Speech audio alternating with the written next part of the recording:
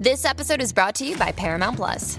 Get in, loser! Mean Girls is now streaming on Paramount Plus. Join Katie Heron as she meets the plastics in Tina Fey's new twist on the modern classic. Get ready for more of the rumors, backstabbing, and jokes you loved from the original movie with some fetch surprises. Rated PG-13. Wear pink and head to ParamountPlus.com to try it free.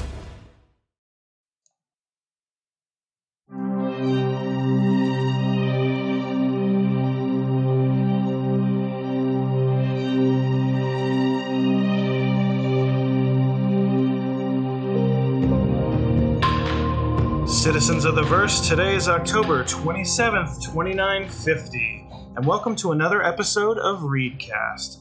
We're a Star Citizen podcast sponsored by the Read organization. I'm your host, Way Too Geeky, and I'm joined by the Charm School valedictorian himself, Chekhov. Hello, everybody. Hello, even though I'm flatlining, but I am still here. Perfect timing to flatline. Get your green and black ribbons out, put on your scariest helmet, and let's start the show. Tonight we are joined by a software engineer by day, spaceman by night, Netsmage. Welcome to the show. To start us off, why don't you tell us a little bit more about you, and as always, what's your favorite activity to do in game? Ooh. Well, first, hello. Hello, We world. can hear you. Oh, okay, Yes. okay. I'm a software engineer.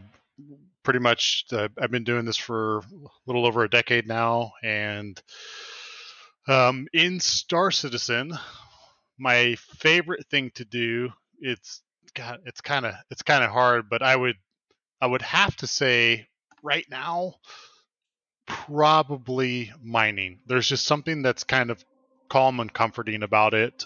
You can leisurely do it, whenever you want, and it's just it's kind of a low effort gameplay mechanic where you can just kind of go at your own pace, and it's fun. I don't know. And depending on what moon you go to, it can be. I mean, if you go to Clio, like the way that it looks there, it's amazing. So it's just kind of fun to fly around. Awesome. Yeah, it is a good way to explore the verse while still making money, I would guess. Now, you've been generating a lot of content on YouTube lately, which I think is great. It tends to be a little bit shorter compared to a lot of people out there. What drove you to start becoming more active on YouTube? Well, so I gotta first clarify that I'm not a real content creator, right? Like there are people out there like Morphologist, Oearth, the Noobifier, right? Like those are real content creators. I just do it because I have fun with it. There's not a single video that I put out there where I'm asking for followers or like and subscribe or anything like that. I'm not about that. I just have fun doing it. And the reason that I started doing it is honestly because Star Citizen. There's just so many hilarious things that happen, and they only happen in Star Citizen. Like that time Nubkins I just happened to be recording and he ejected and it like slung shot him 45 degrees to the right instead. And then I watched him go off in the distance, and then I heard some rustling, and then I looked by my feet and he's upside down with his feet sticking out of the ground, like stuff like that, right? You just can't get that anywhere else. Or the booty shaking bug that you showed me today. That I had that random clip. Just I don't know what was going on with that person. I don't think they were doing it on purpose. We don't have a twerk emote yet, but yeah. I mean, it was just I didn't know what to do with it, so I was like, I'll just throw it up there. But yeah, it's just random stuff. But yeah. Well, you seem to get a lot of viewers, considering you're sort of like, I'm just throwing it up there. Mm-hmm. So that's pretty impressive. Yeah, especially the latest one. I think you're in the thousands with that one. Yeah, there's quite a few. Yeah. I appreciate that, but again, it's just like a hobbyist thing, right? But I mean, if you look at my stuff versus one of the real professionals, right? Like they make money off of that stuff. That's part of it. That's their job. I mean, that is their bread and butter. Could you imagine? What? Making that your day job? Wouldn't that be so amazing? I as much as I have fun doing it, I'm not. I can't say that I love it. I love my job. Um, Yeah. as a software engineer, we solve new, organic, evolving, complex problems on a daily basis that you almost never see the same thing. You may see similarities, like architectural, framework wise, patterns and stuff like that, but Hmm.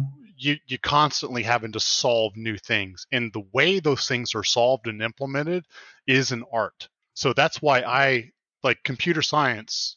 There is an art to it. That's why I love it. But I can never be Yeah. a content creator for for a living. You know what? It's sort of because then everything that you do has to be within the like scope of, well, this will be great content for me to put out versus, uh, believe it or not, it takes me very little time to prepare for these episodes, unless it's a really abundantly data rich week. And even then, I just throw together and go off of memory because I do watch a lot of the content that CIG puts out. So, Right. um, Maybe we should talk about because we always throw these two words out, iCache and server mashing. And that's maybe you could like break it down to like sort of in a non-technical way. Like, what does it really mean? You want me to break down a Well, technical yeah. terminology Well, in sort a of like, non-technical? non-technical way. yeah, like what? Have Because you heard Netsmage break down technical well, no, but terminology before? no, but you know what I'm saying? We take it for granted. We have a lot of newcomers that may be listening to us, right? And we Right. throw these words around, and they don't really, and we're kind of, oh my God, we can't wait for it. But what does it really mean for them or for us, So, so there's two major components there, and again, I am not a developer that's working on their code. I have no idea behind the scenes how these things work, but fundamentally, and I mean 10,000 foot perspective looking down, iCache and server meshing are they're two totally independent systems that are supposed to be utilized together. And keep in mind, this is my understanding, but iCache is the system that is going to be responsible for it's a very very high indexed. So you have this in database optimization and normalization, you refer to it as cardinality. But anyways, it's going to be this very very elaborate system that is very quick at retrieving things, right? And so it's essentially a huge hash table or a hash map, if you will, that is designed for quick retrieval of things, right? And behind the scenes, those are all going to be tied to like long-term persistence ledgers in a database that is not related to iCache. But iCache is going to sit in front of all of that stuff. And it's literally just going to serve as one of the fetching mediums to expedite and speed all these things up, because you have to think about how many objects there are, and based on and the server calculates all this stuff. When you're moving forward at, let's say, 1,000 meters per second, the server is trying to anticipate, based off of an algorithm, everything that it needs to start rendering and giving to you to load into memory. iCache is going to be part of that mechanism or behavior. And iCache needs to be very, very efficient in order to have that done correctly. Otherwise, you're going to end up with things like in No Man's Sky, where you have this texture streaming popping. You'll see stuff pop in and out.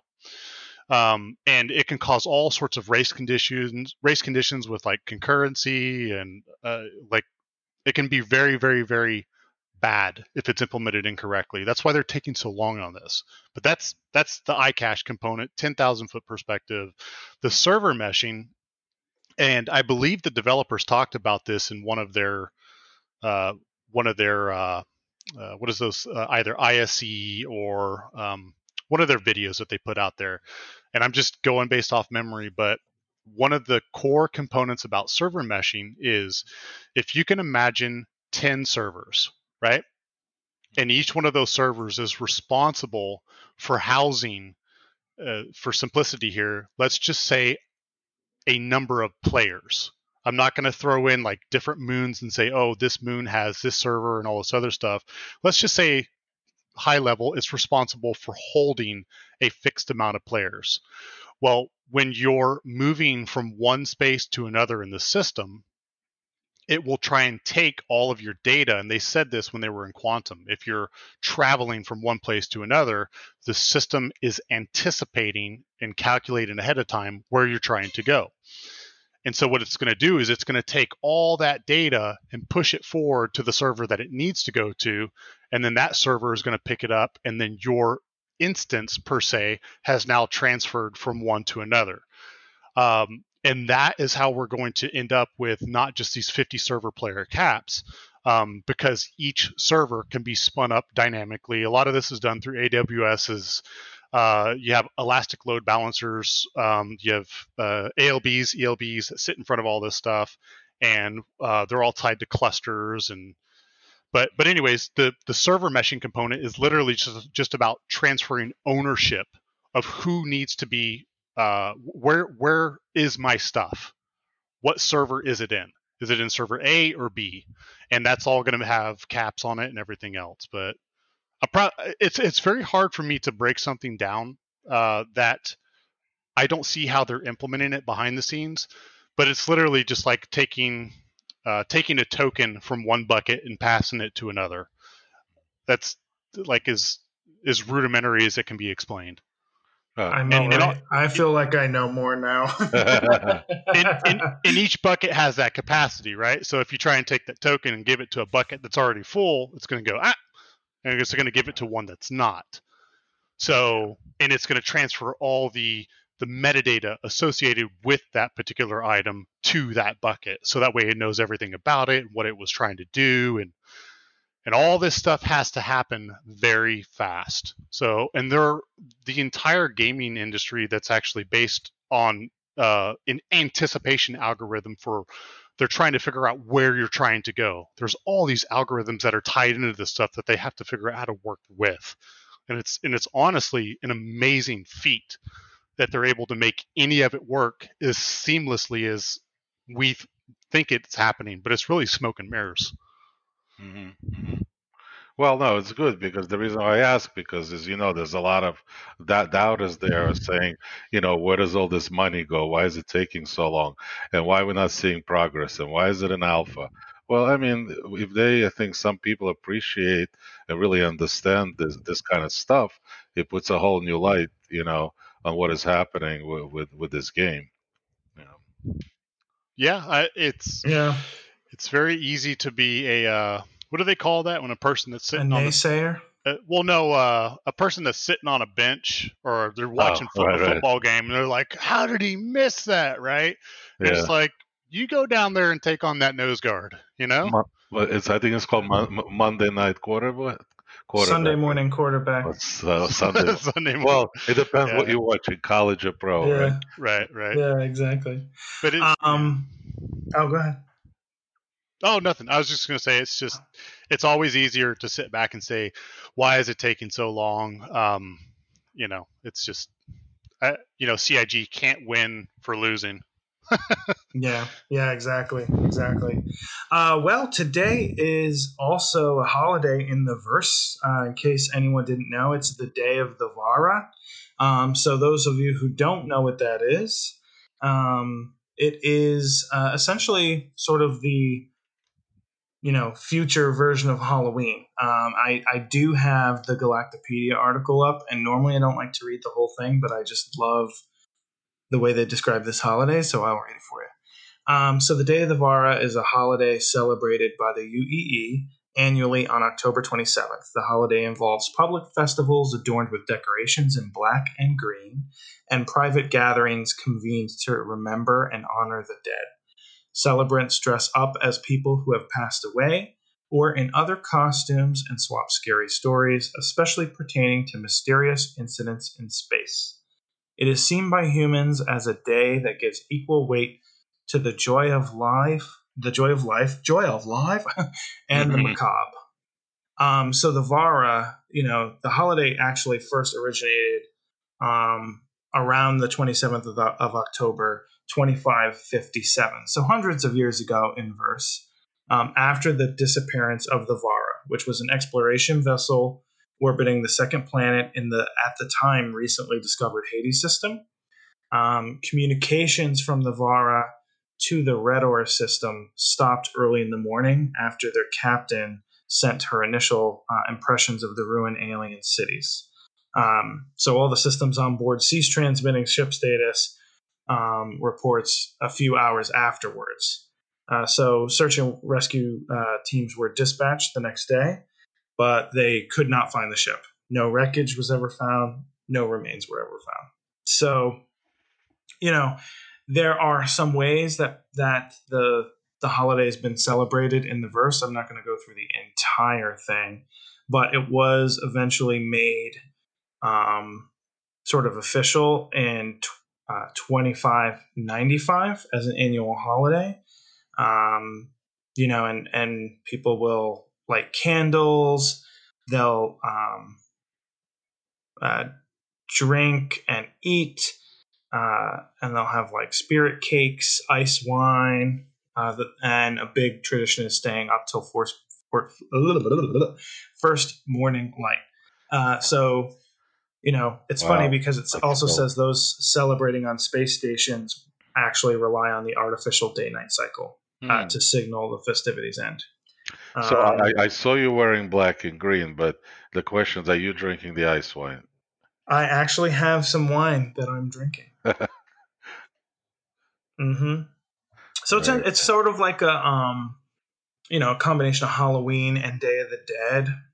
I'm curious to know, well, first of all, what are your thoughts in terms of, do you like that this is a fictional holiday in verse versus, say, like just celebrating Halloween? Because not all countries in the world celebrate it, but also hundreds and hundreds of years from now, who knows if people celebrate it? What do you think, Nets? I heard kebabs in there somewhere. Kebabs? Yeah. What do I think about the idea of like, a lot of the holidays that we have in game, they're sort of correspondent to real life holidays that we have now. Right. You look at this and Stella Fortuna, and then even I forgot what it is for 4th of July, but they sort of mirror a lot of the holidays we have now. Do you like that they made up these holidays instead of using the real ones, or do you think it makes more sense to use the real ones? Well, no, I mean, you got this entire fictitious aspect that defines the lore. They made, the verse was made up, right? And they have a lore that goes with it and describes where all the, the alien races and the systems and the languages. I mean, they made languages, right? They paid for linguists and everything to make real languages. Mm-hmm. But anyways, so with that, it makes sense that it can't be what we have. There's almost I can't think of anything in the game that is lore specific that has a direct correlation or translation rather to the real event, like Halloween and the event that's going on right now, right?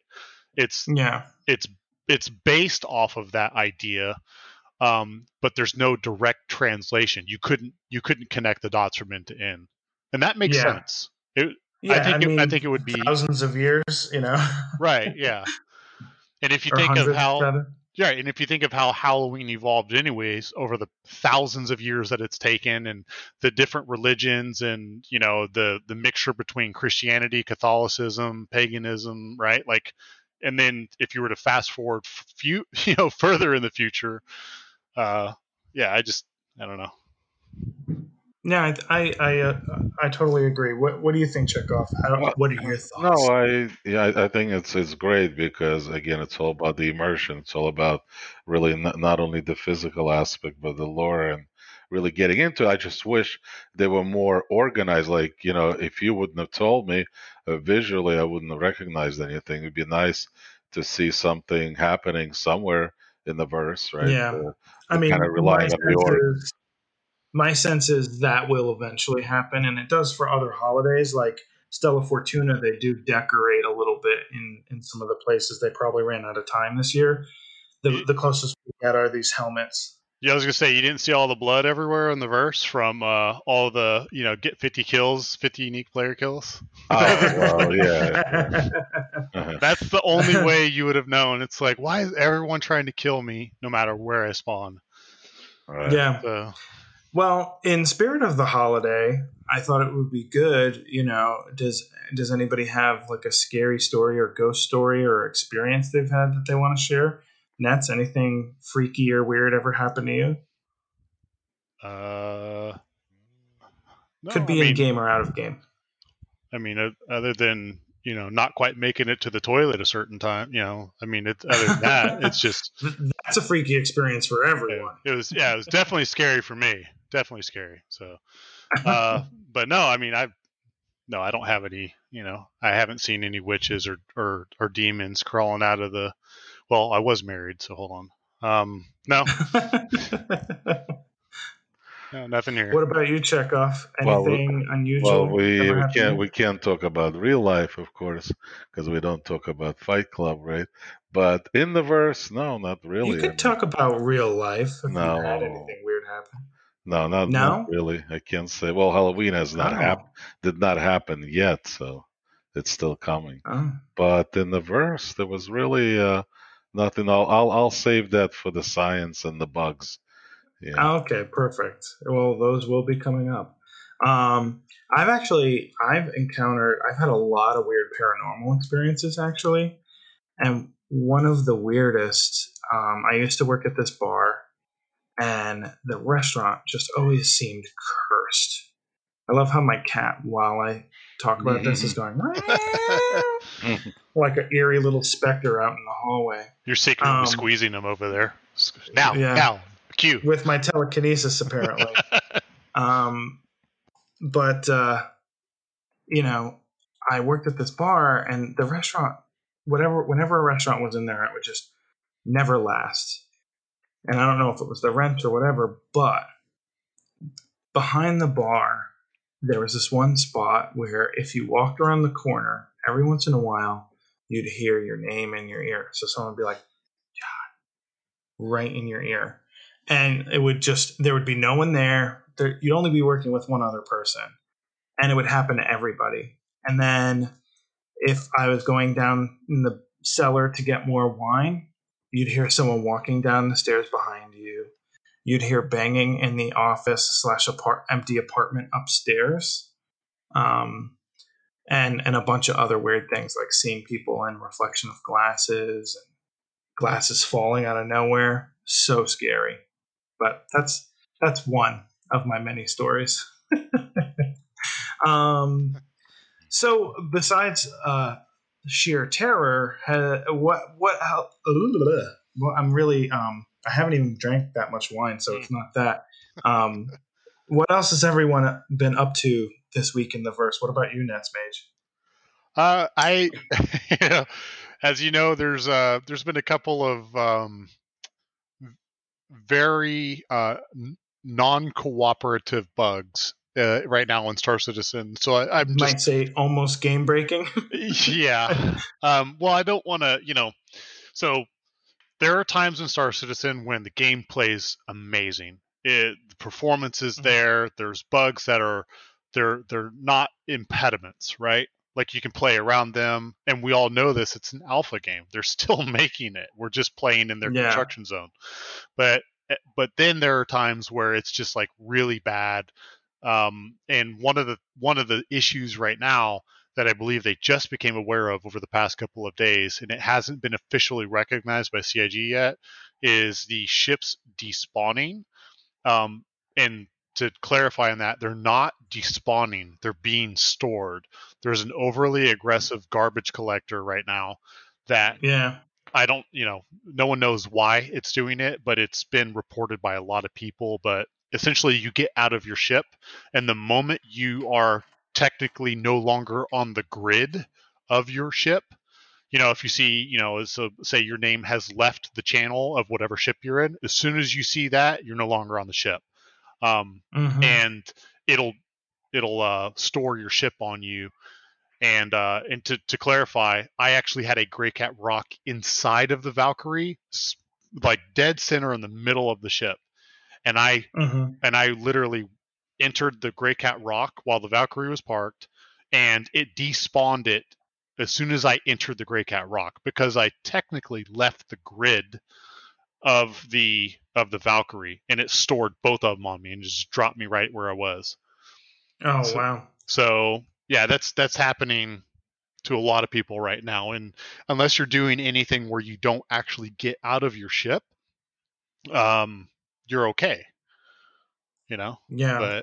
But you know the risk of running cargo where let's say you land at Bezdek or Lathan, and the time that you click the button at the terminal to say buy whatever, and you look out the window, your caterpillar or whatever it is could get stored right then and there, and that money that's invested is now locked up. You can't. There's a lot of times when you can't retrieve the ship, and then you have to claim it. Yeah, exactly. That's annoying. Yeah. Chekhov, have you been doing anything in the verse? Yeah, same. I mean, I think I was gonna say this almost gonna sound like a mining episode. It was all about mining. Everything that I've done, bugs and for science, it's all kind of mining related. And even there's something that they just talked about on Star Citizen Live too. Yeah. Yep.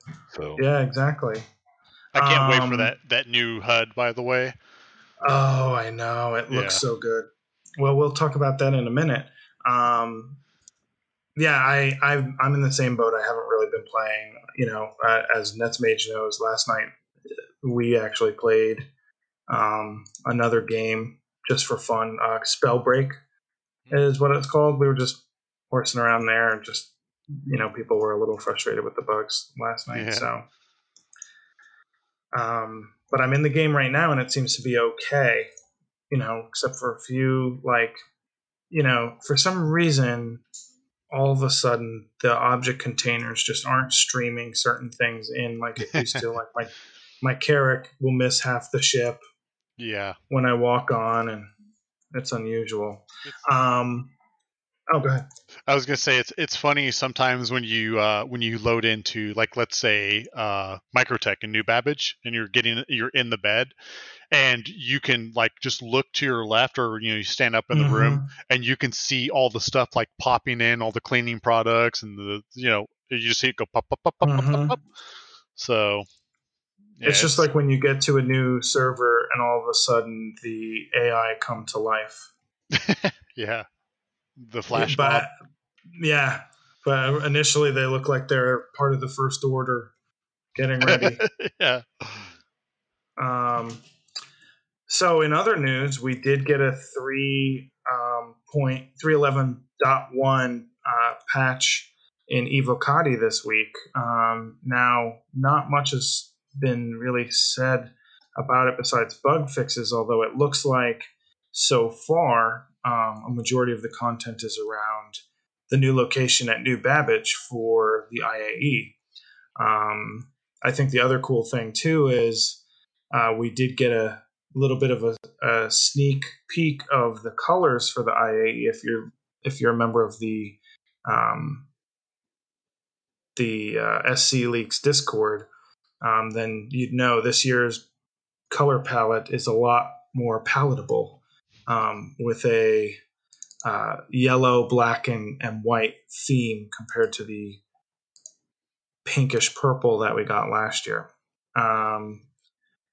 So that's pretty exciting. And then obviously we're hoping that once the PTU for that goes live, that we'll start to see developers and the content team play around with, sneak peeking the Mercury Star Runner, similar to what they did with the Carrack and other ships. Yeah. So we'll see what happens there. Anything else stand out to you, Nats, about the Evo patch? I know you pay very close attention to that stuff. Yeah, from what it seems like right now, they're I don't want to make it sound like they didn't know what they were doing, but there was, for the free fly event, whenever they what was the what was the event when it was in 3.9, they did the free fly Invictus. Yes, Invictus Fleet Week, So I think they're trying to avoid that again. I Yeah, don't think we're gonna. 100%. Yeah, I don't think that there's going to be a free fly in conjunction with this event. I think it's going to follow it. There was some mentionings of that in the league's Discord about a free fly towards the end, I believe, of December. It was literally for 312. It said 312 and then the MSR free fly. So it sounds like we're going to have the sale, right? And then followed by the sale. There's going to be a little bit of limbo time following into 312, and then there's going to be a scheduled free fly around that period, so that way they could target another sale for the Mercury Star Runner, because I think they said that that was going to be the ship for the free fly event. But I definitely, Yeah, I was going to say, I mean, at the very least, the IAE does very similar to what Fleet Week did, which right. is whatever. I mean, obviously, Fleet Week actually copied IAE. Whatever manufacturers featured that day, people who already have game accounts can fly those ships. What I don't remember is if it was a free fly for anyone outside of a paid account. They didn't say anything other than, I think it was like 312 free fly MSR. Like that's all Yeah, that's been said. But all I was trying to say was, I think that they're trying to prepare themselves a little bit better this time for this 311.1 patch that's in conjunction with the annual sale. I think they're trying to, 100%. yeah, because Invictus Fleet Week was a nightmare, and I think Yep. they're trying to give themselves a little bit of breathing room to make sure that they've ironed everything out as much as they can before that. Yeah, especially because 312's Evo patch should be coming online close to the beginning of December, Yeah. if not end of November. So it sort of coincides. Yeah. And it's very tight obviously timing. they want it to be but as between yeah, the it point happens one every and the year. yeah. You know, like what we tend to see is a buggy patch going into the holidays. Oh. Yeah, I think I Yeah, remember it's last so year sad. it was the same thing. They went off for holidays when it was extremely buggy. I remember everybody wanted to Yeah. play. They had some time off, and it was just a nightmare too. Yeah, it's when we got Microtech as a planet, at least. No new Babbage, with just the exterior of New Babbage, but it was so sad. Um, yeah, so we are back with Inside Star Citizen this week, and it was a pretty strong first episode of the season, not a throwaway in my mind. And you've hinted at some of the things already. We saw a look at the new mining UI, which showed a little bit of not just a better UI that you could see while mining, but also you can see some flight controls, which you couldn't see before. Then we also got a sprint report. So you saw an update to some of the lighting in the ships, adjusted for older ships to increase performance. They talked more about integrating lights from button presses, like what you're seeing in the Gladius now. The Origin 600i actually got a huge pass on lighting, including creating runtime probes for the ship, just like what you see with the day-night cycles in New Babbage and some of the other locations. They're doing within the 600i. Doesn't Area which is 18 cool. have that too? I believe they all do now. The major cities, or right? They're getting closer. They're improving it at the very least on all of them. New Babbage already had it, but I think Area 18 and Lorville, they're continuing to do some more. They showed off non-lethal ordnance, so that includes the Preacher stun gun and the Cura Life med gun, which we've seen before. They actually discussed those new volatile cargo types that we've been seeing images of. Oh yeah, the crates. Yeah, the boxes that they were. Yeah. Exactly. And so some of them were sensitive to damage. Mm-hmm. So try not to get your ship hit. Some are like Quantanium, where it's time sensitive, and some were actually quantum sensitive, which is the most intriguing to me. And I guess we'll see how that turns out. Yeah. They talked about VFX and updated chaff effects so that they can differentiate it from flak cannons, which we'll be seeing on capital ships and space stations. That sounds exciting. We saw another look at fire propagation and sort of the intended state. It did show like different damage states on things. And last but not least, oh no, not last but not least, we got another look at refinery decks.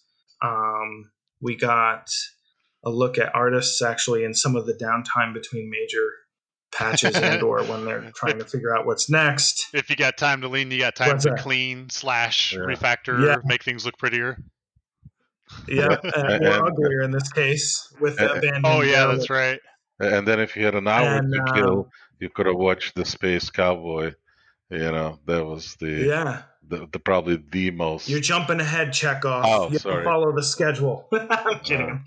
The stars that was the worst we Star did. Wars alive. Oh, I wouldn't. You haven't watched them all then. Yeah, I haven't. Last but not least, new ship to station docking look at.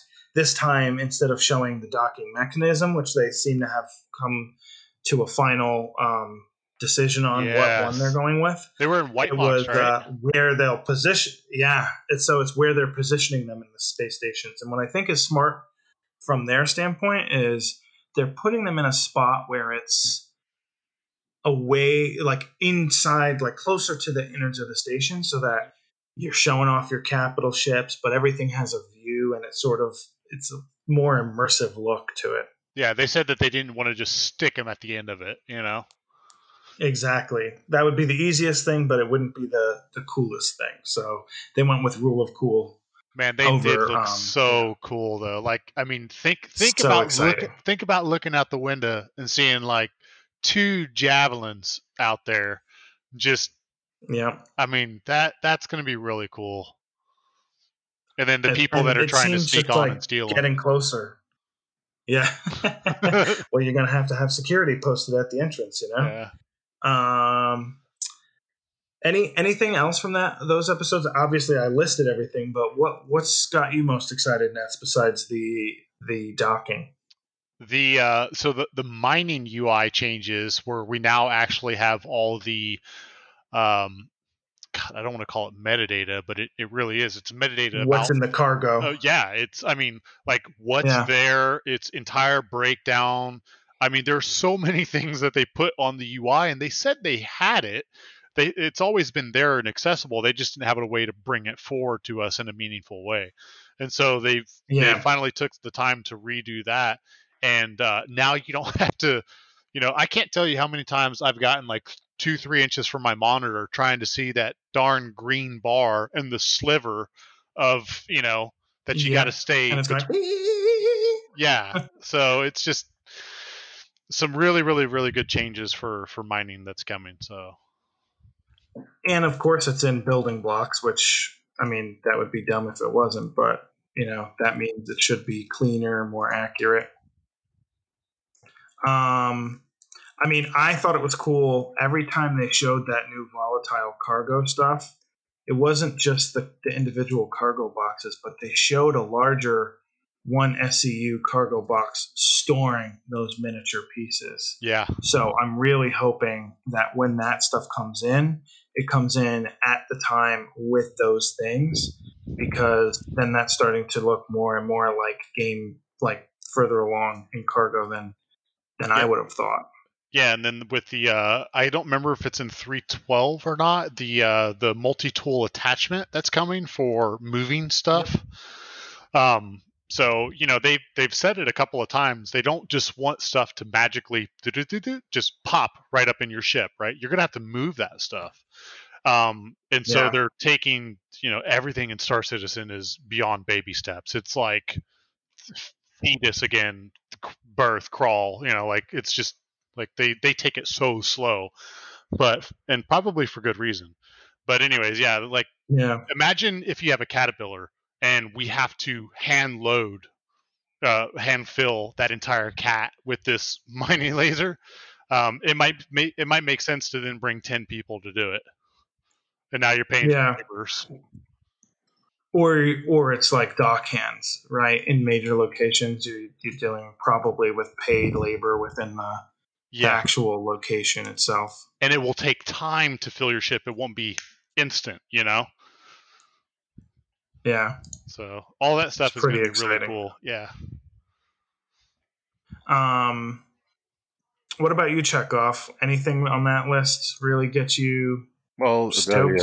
definitely the HUD for mining and just the detail and the as that's with all the metadata that you'll be given, the consumables, the rate of consumption, volatile cargo, the percentage of cargo on board, not just, a warning light that you have it, Mm-hmm. but, how long do you have to still until it explodes, everything like that. It just really puts, kind of elevates the whole mining gameplay into a whole different level.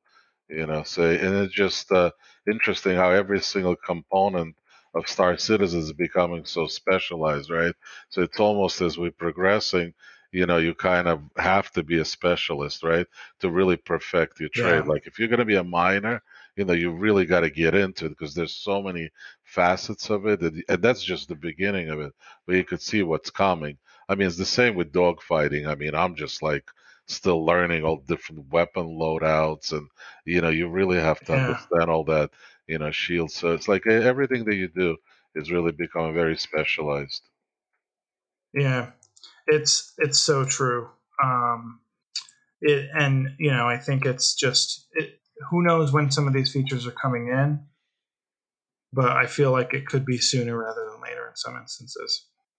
Um, well, we were also treated to, as Chekhov mentioned, and something that he clearly didn't enjoy, um, a sort of Star Citizen Live game dev with Jeremiah Lee, and Jeremiah Lee is a concept artist. He did sort of concepts around Space Cowboy. Um, Now, I would say once again, I don't tend to like these episodes, although Jeremiah and um, uh, Landau have a really good sort of banter back and forth and a good relationship, so it's more enjoyable. But I always hate the ones where it's not something actual in game. But what they did say is a lot of those concepts that they show and work on in those episodes end up making it into the game or are making it into the development. So it is a little bit interesting, especially the Space Cowboy one, where I'm sure there's a lot of people who really want to be their own version of, Malcolm Reynolds from Firefly. No, don't get me. It wasn't bad. It was just I don't have a patience for the whole hour to spend on Yeah, looking at a cowboy. It was like you mix it up with other content. There was maybe 10 minutes of that, 10 minutes of something else. I'd be okay with that. But yeah, just 1 hour. Wow. yeah. It's too much. It's too much for me too. Um, that's where I watch Fire instead. Yeah, I If it don't was an care for hour those. demo, if it was an hour demo, I'd watch it. Yeah, Like CitizenCon kind of stuff. Can I But tell you it's something? not. If that would have been an hour on the HUD, like I would know, like really dissecting the new HUD, yeah, I would probably watch Yeah. Well, I mean, on this week's episode, so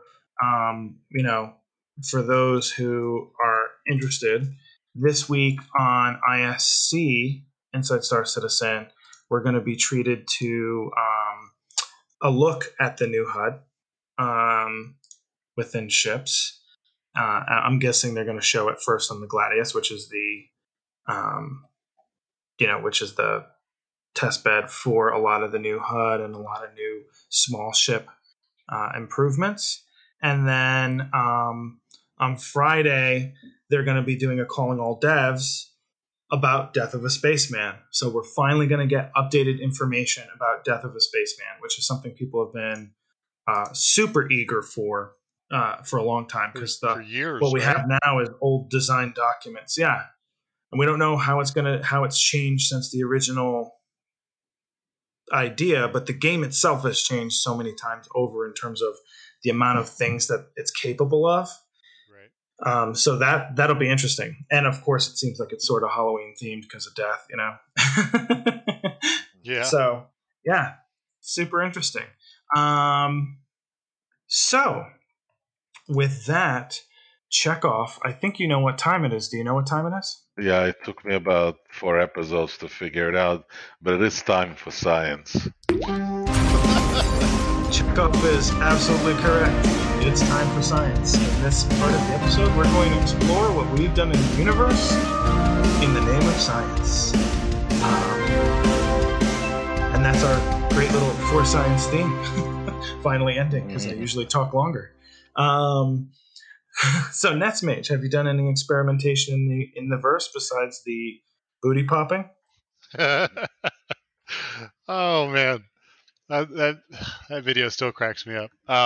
Honestly, just because of Cromwell's reaction in the background. But yeah. So we did some mixed loadout testing, just for kind of it was literally just like an ad hoc thing that we did. But honestly, the most if I were to pick anything that I've done testing on that I could speak of with the most confidence, I would say it would be distortion weapons. And so there's this really interesting mechanic that they have right now that's actually working correctly.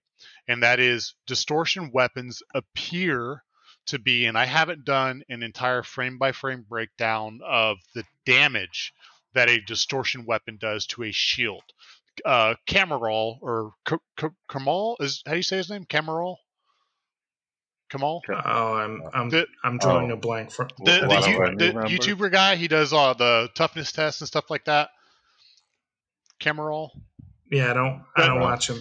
Oh, no. But anyways, he tests for all the shield holes, and he's been doing this stuff for years, and he has an Excel spreadsheet of region rates and all this stuff. Well, anyways, I'll leave it up to him to test whether or not if you shoot one time and it says that you're supposed to do 50 damage, that it actually does 50 damage. Like I'll leave that up to him because he takes into account resistances and everything else.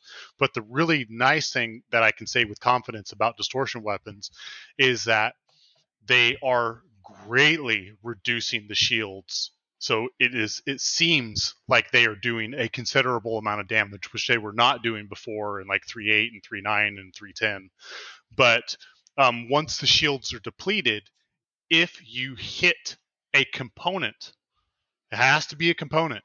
If you hit a component with distortion damage, there's a bar that you can see on the MFD, and it will eventually overload. I don't know if it's overloading or overheating, but anyways, there is a distortion effect that is applied to that component. Is it that little mini? Is it that thinner? It's that squiggly bar line on the shields. Yep. So no, not the white line. That's your that's your hardening. So if you go to and you'll only see it if you're getting hit by distortion damage and it's actually hitting a component. That's the only time you'll see it. So it doesn't normally show. But anyways, as that component maxes out in that little bar, it'll eventually shut that component down. So I tested repeaters, I tested cannons, and I tested the scatterguns as well.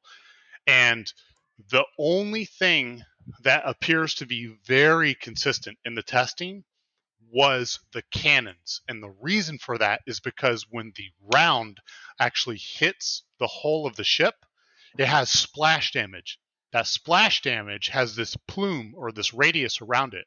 And so it has a greater chance or a higher probability to actually reach a component and affect it.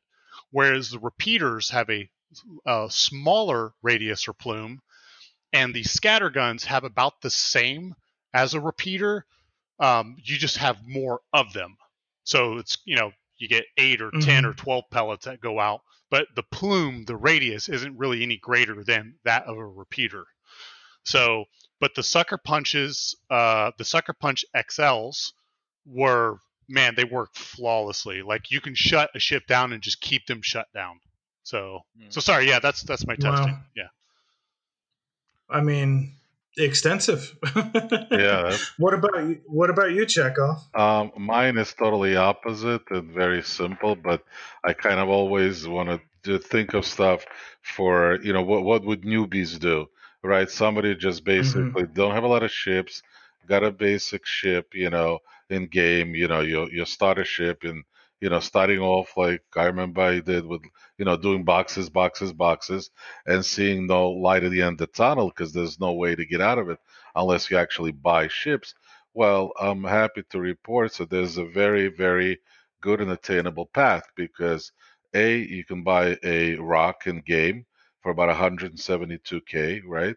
And you have a freelancer. So when I tried it in the beginning, I said, there's no way, no how. There's just very frustrating gameplay because rock doesn't fit. But I kind of played around it for a week. And, if you do it right, just got to take your time. You get used to it. It fits perfectly. You could take it to any planet.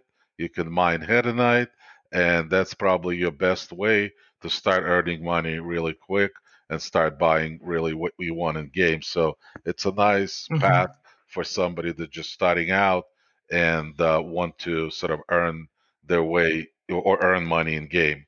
So that was kind of my testing. So rock works, it fits, it mines, so it's all good. Cool. I didn't do much, but actually, while we were talking, I did test. I've been wanting to do a test of the profitability of Laranite again. Hmm. Um, and so Oh, the that's what I've been Laranite doing right runs. now as we speak. Yeah, I did the Laranite run. I did not despawn my ship, luckily. Oh, wow. I'm now at Lorville trying to land, and almost there. And I'll see what my amount is. I will say it seems pretty similar in terms of the amount of. Whoops! I hit the wrong button. Almost killed myself. Um, I'll say if I recall correctly, it was about the same amount I could purchase as before. Not the before where it was extremely profitable, but the before as in like immediately before the recent patch. Um, so unfortunately, it looks like it's still not as profitable. It's still pretty profitable. I just have to remember it's not as profitable as back in the day. I miss But I'm running sure, 3 or 4 caterpillars at a time. Hmm. that yeah, was that was fun. yeah, you can't really do that anymore. Um, that concludes for science. But Chekhov, what's it? Oh goodness, no! I'm about to. Uh-oh. They need to fix these closing hangers. It's really annoying. So speaking of closing hangers and fixing things, Chekhov, what's your bug of the week? Oh, bugs. I mean, it's I don't know. I have to think of the most annoying one. I guess it's the unpredictable one where you store your ship somewhere, especially with the rock. Again, as I said, it's going to be all a mining theme this episode, and then you can't really spawn it. It's very random. You walk up to a terminal. Sometimes it comes back. Sometimes you get the red X, and now I have to go to another station and start looking for it. So it's like one of those bugs where, and I never do this. I never just like, what? I'm not playing like some of our members, they just doesn't go their way and they just log off. But this is one of those things that I know will take me like an extra half hour just to get going, to do anything, because I have to go somewhere else and spawn the ship, and now the rock is probably going to be missing. So now I have to go pick up the rock. So I mean, this kind of stuff is just it's random, it's annoying, fueling. Also, I've been bugged with probably this is the worst patch, at least for me, when it comes to repairing and fueling the ship. More than 50% of the time, I'm not able to do it. So yep, that's kind of overall not a good patch for me. Yeah, same for me. I'm hoping 3.11.1 fixes a lot of that, and it seems like it probably will. Nets, any interesting bugs outside of what we already talked about? Outside of on the one at the top of my list is that despawning bug, right? Um, Mm, but I mean, I can't. The refueling I can work around, assuming you don't like a lot of these bugs. You have to think ahead for. Like for example, if I get in a ship and it's a stock ship, and I think the quantum fuel hmm is like 583 or whatnot. That's the stock 580 something, and I'm trying to go somewhere. I always have to think, you know, make sure I don't get stranded if this doesn't refuel, if this doesn't work, right? So like refueling and stuff, I can think forward and I can get around. But like if you're out mining in the rock and you have to literally go into the MFD and turn the drivetrain off every single time, so that way you can mine and that way you can actually extract the contents. Check off. Remember how much of a difference that made when I told you to turn off the drivetrain and you went. I was suffering before you told me. I was like sliding all over the place. I couldn't do anything. Yeah, and so like aside from those, no, I mean literally the despawning is the worst for me. But actually, they fixed that, by the way. I don't remember if it was in the 0.1 or the 12 patch. They fixed the ground vehicles as a whole, because it's not just a Grey Cat Rock. It's ground vehicles as a whole. They slide. It's like their wheels were greased or something like that, and they just, they're just constantly sliding. So they fixed maybe there's too much pressure in the tires. Maybe we should just let some air out. Can they make it can they stop it from bouncing around the hangar or the bay of my oh god, cuddy? That's been I think it was Nubkins and Crumble and we went out and we were summoning a rock, and I can't remember who it was, but they were standing out near the pad, like in front of it, and the rock teleported. It was like it was on a zip line. It like teleported to the pad but killed whoever it was right in front of it. And it was, it was like it just like clotheslined them, and then it kept. A few weeks ago, mine went into space. Yeah. So every time I play this game, as I said, you find something new every day almost. So guess what? I landed at PO, and there were missiles coming at me left and right, and I survived. Freelance is perfectly intact. So I come out of it, and I decided to take a peek and see how my rock was doing. So I open the door, and the rock is splattered all over the walls in pieces. So explain that to me. My ship is intact, and the rock inside is destroyed. Well, the rock is volatile cargo, apparently. Yeah. Oh. New cargo type. There you go. It rocks and rolls, I haven't had anything outside of what we already talked about. Pretty much the same standard. I'm going to pull my hair out kind of bugs.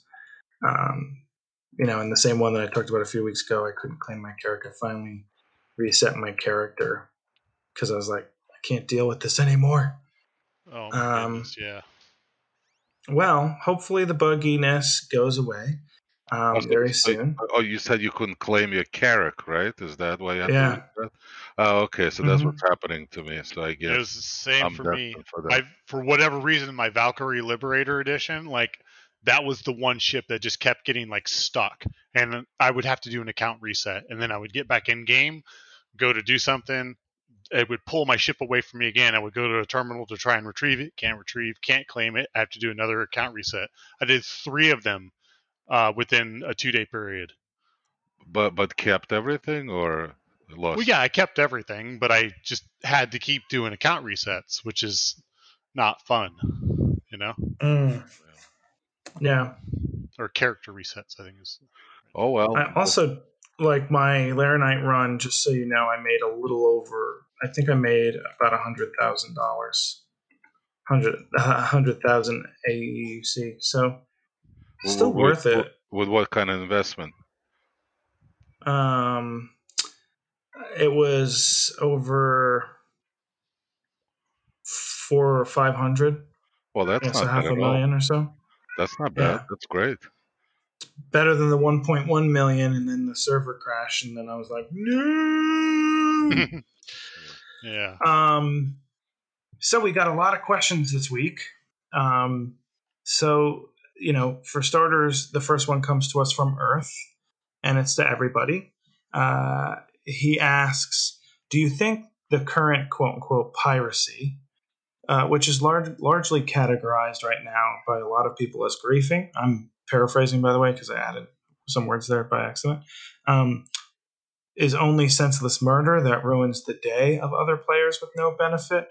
Or is it helping players to think ahead, establish defense strategies, and prepare for the growing PvP risks of the verse? What do you think, Netsmage? I'm so sorry. My daughter just came in and I was trying to listen. Can you ask it one more time? I'm sorry. You guys hold Sure on, thing. please. I'm sorry. That's okay. Kids, hashtag kids. Yeah, sorry. Do you think the current piracy, which is largely categorized as griefing, is only senseless murder that ruins the day of other players with no benefit? Or is it helping players to think ahead, establish defense strategies, and prepare for the growing PvP risks of the verse? I think it's both. Mm, But after doing some testing with Zach, one of the things that we confirmed is that you can actually take the cargo contents out of the back of a rock, and you can create a box. And you can take that box and you can go and sell it at a no questions asked place like Grimhex or one of the hidden terminals. So you can sell someone else's mined materials. So that gives a mm, legitimate reason to pirate. However, there are people out there who just, I mean, it's a video game. They could be kids or adults that are still kids, right? They just don't care, and they just go out there and they're going to be turds, and they're going to shoot you no matter where you are. There yep. there's a lot of exploits in game. Like if you direct message someone, it'll actually create a two-way tracking system, so you can see them and they can see you no matter where you are. So if you really wanted to Mm-hmm. be a troll, you could hunt someone on that server and just keep harassing them. But Yeah. I think it's both. I mean, they're setting Yeah. us up so that way we need, like, they're relaxing the armistice zones, right? So we're gonna need Mm, you. There's no more of these solo runs where you take all this capital and invest it in something, and you don't have any protection. They're making it yeah. more risky, and that's for good Yeah. reason. Because Yep. if the game is just totally Care Bear, no one's gonna like it. It won't gain that much traction, right? There needs to be Yeah. that risk reward factor, and they're Mm-hmm. trying to push the player base whether we want to or not. They're trying to push Yeah. us in that direction. That's why they have these so many different types of ships. The Nautilus with the mine lane, the different types of mines, the different types of blades for AI. I mean, there's just so many variables that they have given the player base or going to give us to make the game defensible. So it's not like they're setting us up for failure. They're just like, no, you got to take, you know, like when they introduce the survival mechanics, you got to Yeah. plan Mm-hmm. accordingly for water, eating. I mean, look how fast we found out when we were going to Ariel to do the initial mining with the rock when Mm-hmm. we were like dying all the time. Or no, I mean, I think Dehydrating super fast. yeah, Right. but I think it's both. I think it's Yeah, both. Yeah. I agree, and I think part of it is there's a third answer. They're forcing, certain CIGs, certain type of play because after all, it is alpha and it is in development, so they're kind of forcing us by, encouraging certain types of play to see what's actually going on and seeing the effects of it. And as I say that, I'm standing on PO, and all I hear is explosions left and right. I mean, I agree. And I would say this. I think might as well let it happen now before there is death of a spaceman. Learn our strategies, figure it out as an org, really figure out the best way to handle this because, long term, it's going to be harder. But also, if you think about Stanton as a system, it borders a pirate system. So I would imagine Stanton in general is slightly riskier than Terra, where there's probably not even any pirates to be had, or maybe less. And so, I think there'll be places for people who want to be completely PvP safe. There won't be as many as I'm sure there are, gray areas and risky areas. But I think those who will want to play the game in a safe way will have a relatively risk-free opportunity to once they establish those safety lanes. You might be going an extra jump or two, but that'll be balancing the risk versus reward versus going straight through pyro to cut into another system. Yep. Yeah, speaking um, of which, I could use some help if anybody's around PO. I can't even take off. I am nowhere near PO. I am on Morville. or in Lorville. Our second question comes to us from Brillo Cubis, who asks, do you think that RSI is trying to reinvent the wheel with some of its development of Star Citizen? Lots of games have inventory management systems, as an example. What do you think, Nats? So they are recreating the wheel, but they're doing it for everyone who sees Squadron 42 and Star Citizen being developed for purely a game is naive. Sorry, I'm trying not to be offensive here, but is ignorant. And there's nothing wrong with being ignorant. If you really don't know, you don't know. But what they're doing is they're developing a repurposable, redistributable chef and cookie cutter system that can be a template that they can sell.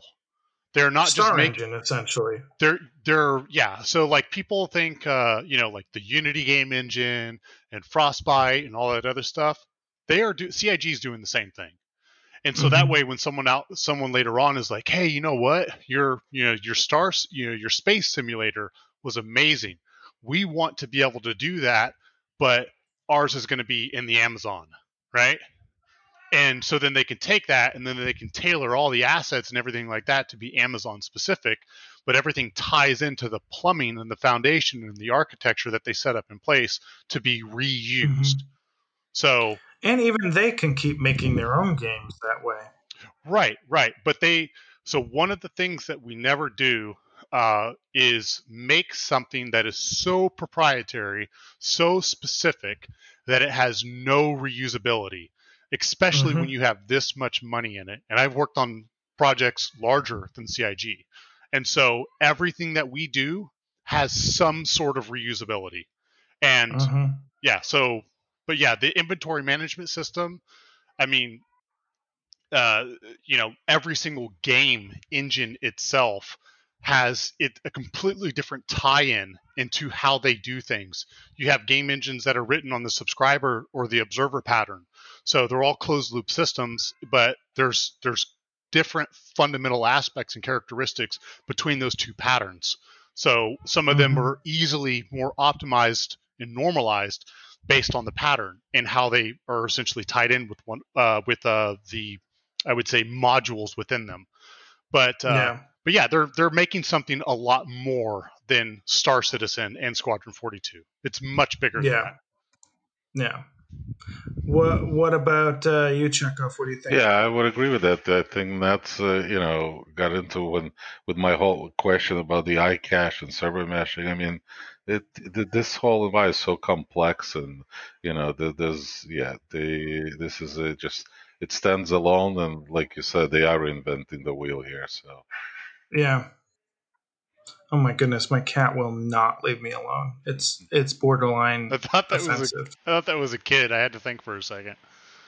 Oh, because sometimes it sounds like he's going, hello? Yeah, hello? That's what I thought. I'm like, oh my goodness, shut up. They get wet food at the end of the night. It's not the end of the night yet. I do the same with my kids. You give them fancy feast? Huh? Yeah. I agree too. And the thing that I would say is I don't care that they're reinventing the wheel.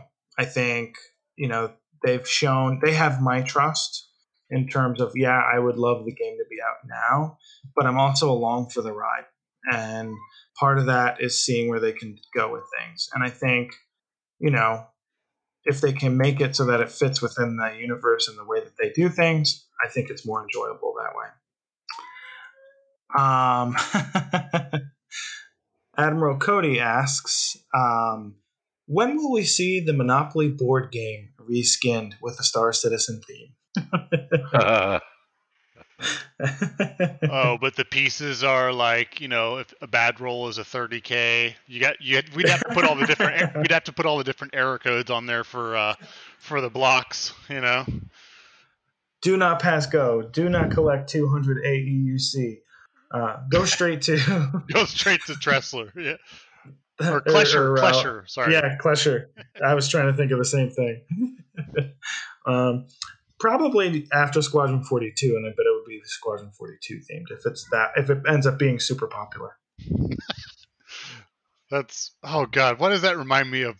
Jump to Conclusions game from Oh my! You just jump to conclusions from Office Space. Yeah. Georgie asks a couple of questions. So for everybody, he asks, sometimes, Star Citizen has too many bugs. What's your getaway game until Star Citizen gets into a better state? Nets? I I have been combing the internet and MMORPG.com and looking at game reviews and all sorts of stuff, and I don't have one. There's nothing out there that can compare to what Star Citizen is giving us, and that is why I struggle so much to be able to find something to fill the shoes or that void that Star Citizen when we have those bugs, right? So I don't really have one, but I mean, like what was that spell game we were playing? Spellbreaker? Yeah, Spellbreaker. That's honestly not Spellbreak. Spellbreak, yeah. It's not so bad of a game to where you jump in, it's instant, you kill some people, and then you're just kind of done, right? Yeah, one too many 30Ks, and you're like, let's go Spellbreak. You know? Yeah, but I don't really have one. So yeah, same here. What about you, Chekhov? Mine is very simple. Catching up on the house. Much time as I spent in Star Citizen, catching up on the house chores. Yeah, so, but I'm with you guys. Sim. Yeah, exactly. There's not. Yeah, I don't. Everything else is just disappointment. I don't even want to even dabble with everything else. I was gonna say one game that literally caught my attention though yesterday that I saw. And I showed it to my son. I think I showed it to MG, and MG was kind of put off by the color, like the intensity of the color is very strong, and it was Godfall. And Godfall looked like an amazing game. Like the action, it looks really smooth, polished, fluid. But I have flashbacks of Anthem when I look at that game, and I'm like, oh man, Anthem was like, its combat was so gratifying. Like you jump in there, you Hulk smash. It was so smooth. Everything felt so polished, but that was it. So I'm afraid that Godfall is going to be like that too. But yeah, sorry. Yeah, I digress. Oh, I mean, I pretty much don't really play anything. I used to play StarCraft 2, but I only have fun with that when I'm playing with other people, so it's not as fun. When it's just like me versus other people, because I like being like 2v2 or whatever. And then outside of that, then I just don't play games. I'll read or watch a movie or watch TV or catch up on Star Citizen content. One of the things that I've been doing is going back through some of the old lore videos and even some of the old videos just to see what the historical insight was into a mechanic, because I like to have as much information about where their head's at as possible, just because I'm curious about it. So that's what I do. The second question from Georgie, aka MG, aka our Greek friend, is for you, Netsmage, and he asks, when the 4090 RTX gets published, how many milliseconds will pass until you get it? For those who don't know, Netsmage is an upgrade fiend and an optimization fiend. Yeah, the 4090. Oh gosh, honestly, if history is to repeat itself, it would show us that. And it's so funny that I let this bother me when I could have written something myself. But all the bot automation software that's completing the transactions electronically within it's literally like adding the item to cart within milliseconds and then completing the entire order and transaction within a couple of seconds. But I mean, 4090, I'll pass. I'm holding on to a 3090 for now, and I am done spending money for a while. There you go. Next up is always our fearless leader, Techno. First, he asks, what's your favorite in-game ship right now? And which are you looking forward to most in the future? Netsmage? Well, I think my favorite in-game ship right now is the Vara. I think it's a really cool ship. I think it's got a lot of potential. I think it's got a lot of Oh, that's so hard. There's so many different ships that all serve different purposes. If I had to pick one, and it has to be flight ready, I'm assuming. Anything in game Oh, now, yeah. okay. And then what's your favorite that you're looking forward to the most in the future? Oh man, so favorite right now, my fallback ship, no matter what, is a Carrack. I love the Carrack. It's a beautiful ship. It serves so many different purposes and roles. It's a really good kind of jack of all trades ship, obviously, except for mining and refining and stuff like that. Um, but I mean, it's a great ship.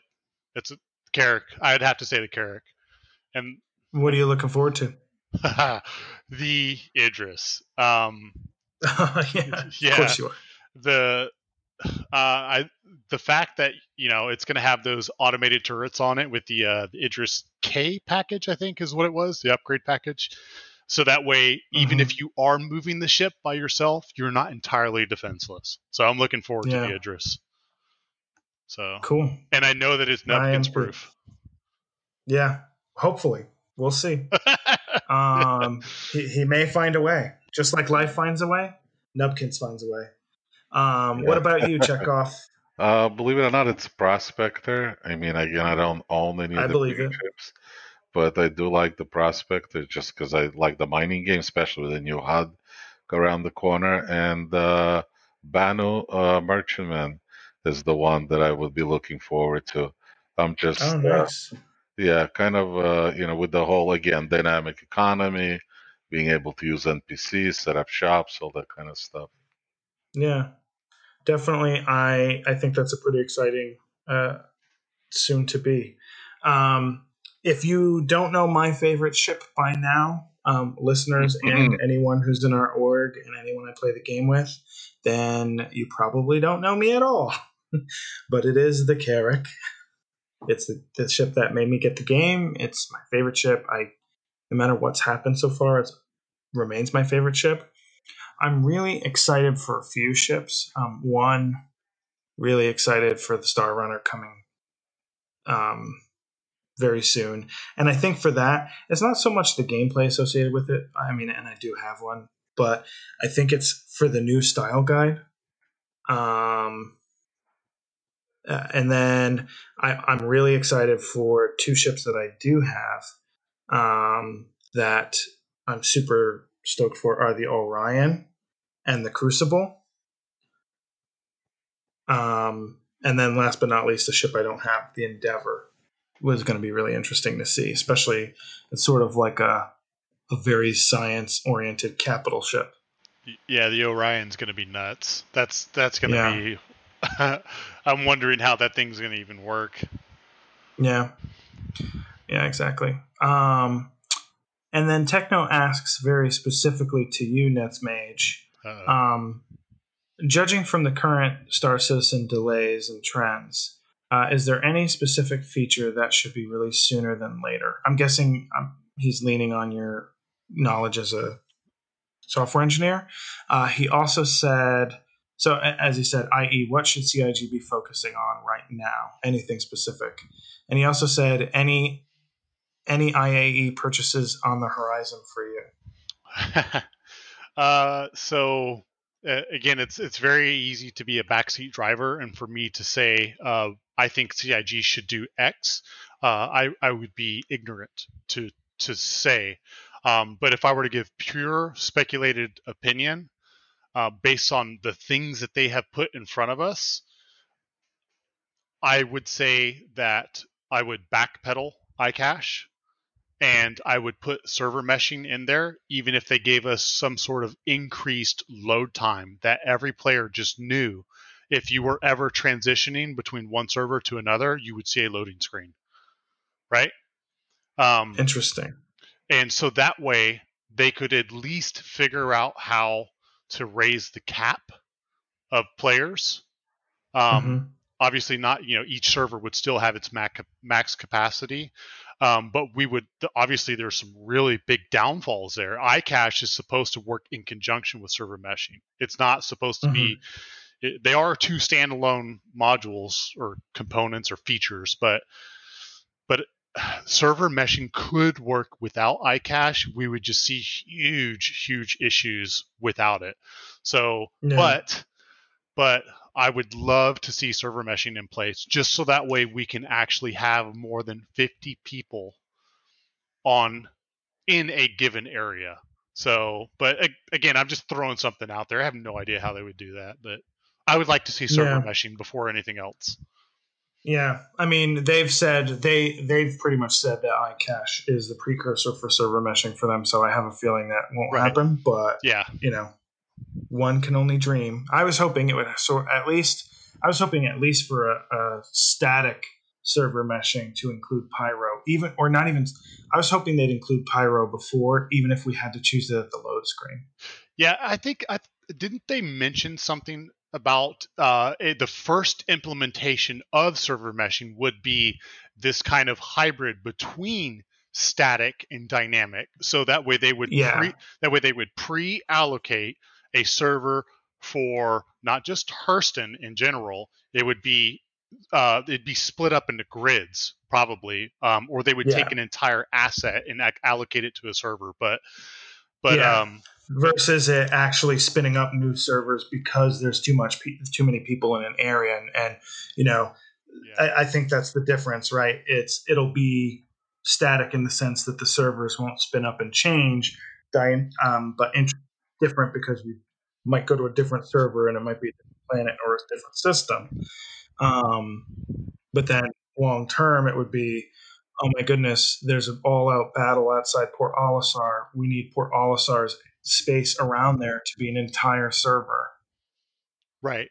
And stuff like that typically. So there's all these rules that you put in place as you put on ALBs, Amazon load balancers, or ELBs, Elastic Load Balancers. You put them on there, and it's part of the rule set that defines the things that work behind it. So it's the ingress handler that sits in front of everything, and it will actually know because it's looking at all the resources that sit behind it, and it goes, oh shoot, that server is getting hammered. It's beyond my threshold.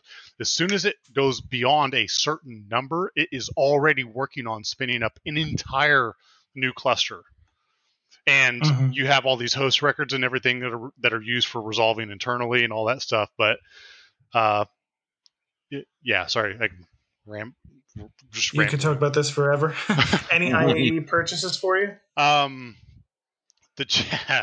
I'm on the fence about it. The Javelin is the one that I am, saving my pennies for. It's such an expensive ship, but it's the one ship that I look at as it's honestly so cool.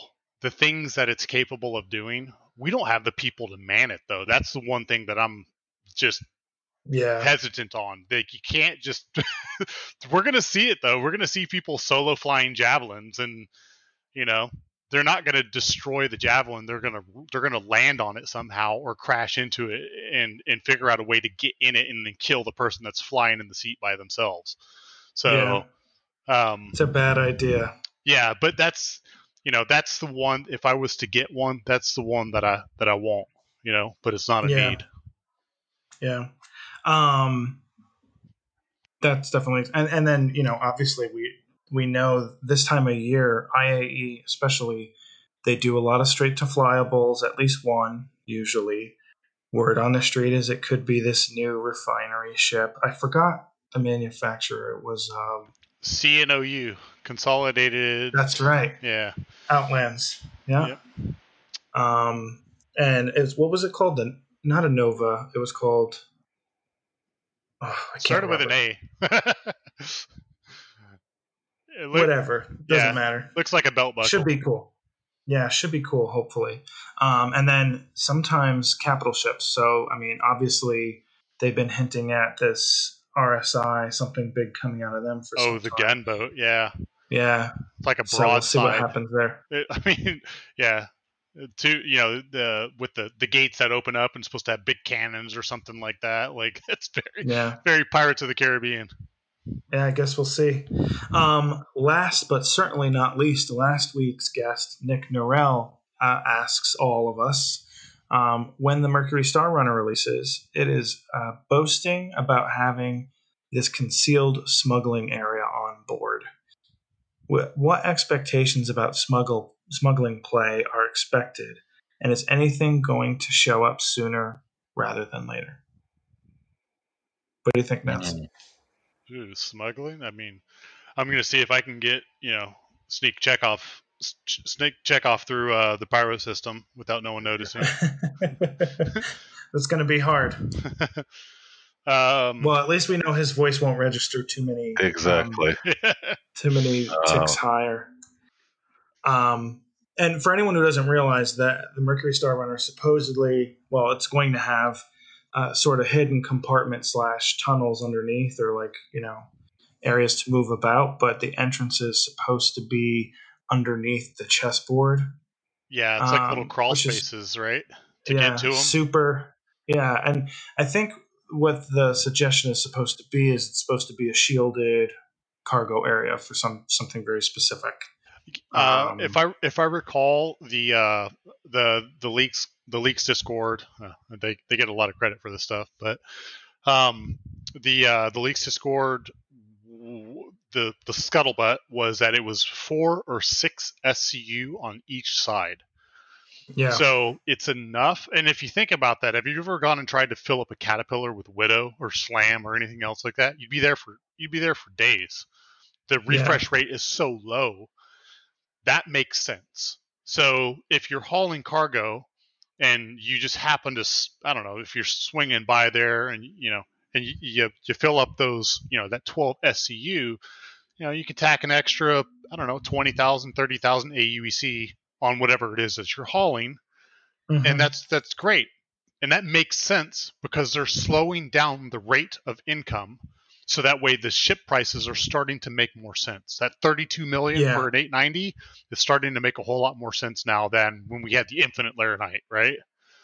But yeah, I don't know. I'm excited to see that stuff. And the Mercury Star Runner is going to fit a Gray Cat rock in there. And what was really cool is they were playing around with the Krugers. They were able to fit 2 P-72s or P-52s in there. Oh, yeah. I didn't know that. Yeah, because the wings fold up. Yeah, so, I never put ships in places where they're not supposed to be intended for, so it doesn't bother me. I'm Mr. by the book. 10 and 2. That's that's how I drive. I don't think we're going to see any smuggling mechanics in the short term, and we're certainly not going to see any data running in the short term based on what they've said recently.